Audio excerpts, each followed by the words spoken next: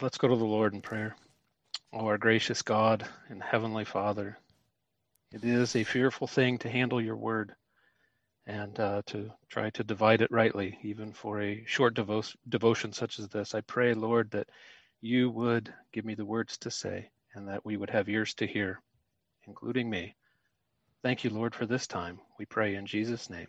Amen. I'd like to start off with two scripture verses. John 17:3. And this is life eternal, that they might know thee, the only true God, and Jesus Christ, whom thou hast sent. And then backing up a little bit in John 10:27. My sheep hear my voice, and I know them, and they follow me. I've had an incredible burden on my heart lately, and this topic keeps coming to mind. I wrestled with this until almost 4 o'clock in the morning last night. And I must ask you two questions today. Do you know Jesus Christ? And does Jesus Christ know you? Matthew 7:21-23. Not every one that saith unto me, Lord, Lord, shall enter into the kingdom of heaven, but he that doeth the will of my Father which is in heaven. Many will say to me in that day, Lord, Lord, have we not prophesied in thy name? And in thy name have cast out devils? And in thy name done many wonderful works? And then I will profess unto them, I never knew you. Depart from me, ye that work iniquity. This is a very sobering portion of Scripture. But we must get this right. We must know who it is that Christ speaks of here in these verses so that we can be sure that it is not us. I find it pretty fascinating that in the upper room during the Last Supper, when Christ declared that he would be betrayed that night, that every one of them began to say, Lord, is it I? And the Bible says every one of them began to say, Lord, is it I? We must be sure that we are in Christ and Christ is in us. 2 Corinthians 13:5 says, examine yourselves, whether ye be in the faith, prove your own selves. To prove ourselves, we must lean into the Word of God to reveal our heart condition.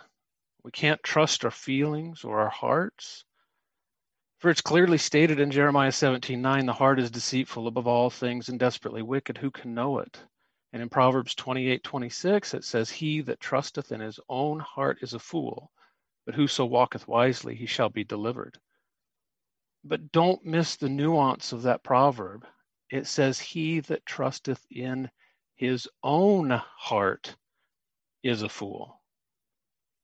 But God will give unto those he justifies a new heart.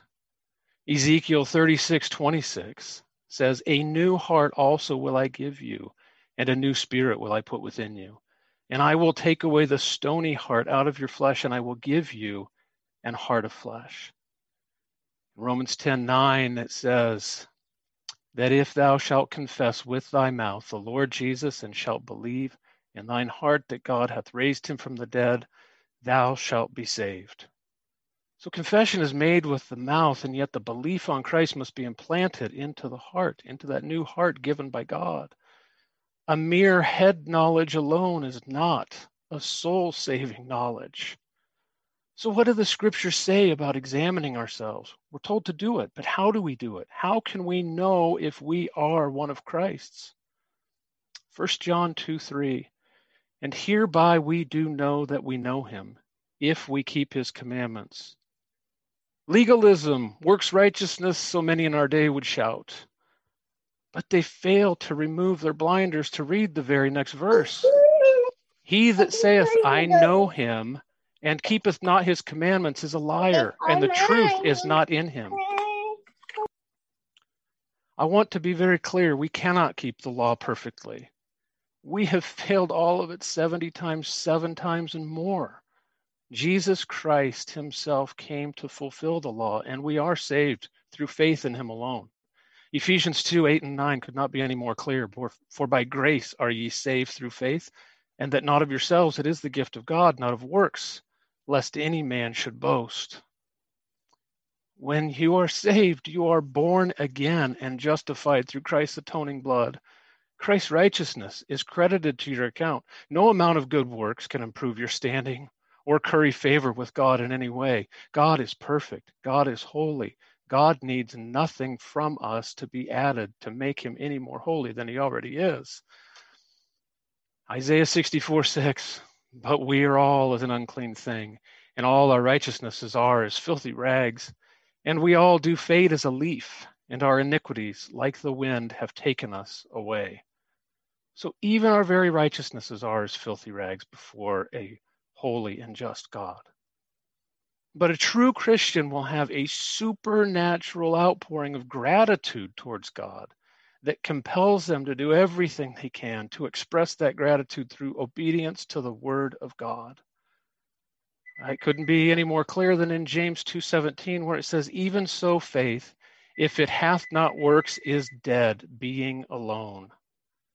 If you don't care about obeying God's commandments, you should tremble for your soul. Colossians 3:9 says, lie not one to another, seeing that ye have put off the old man with his deeds. Ask yourself, since you professed Christ, what is your life now? Have you put off the old man with his deeds? How has the Lord changed you? What do you think about? What do you talk about? What do you desire over all else? Is Christ your first love, or does he play second string to your worldly desires? Nothing has changed in your life other than a Christian veneer being pasted over your wicked life. You should tremble for your soul. Romans 12:9.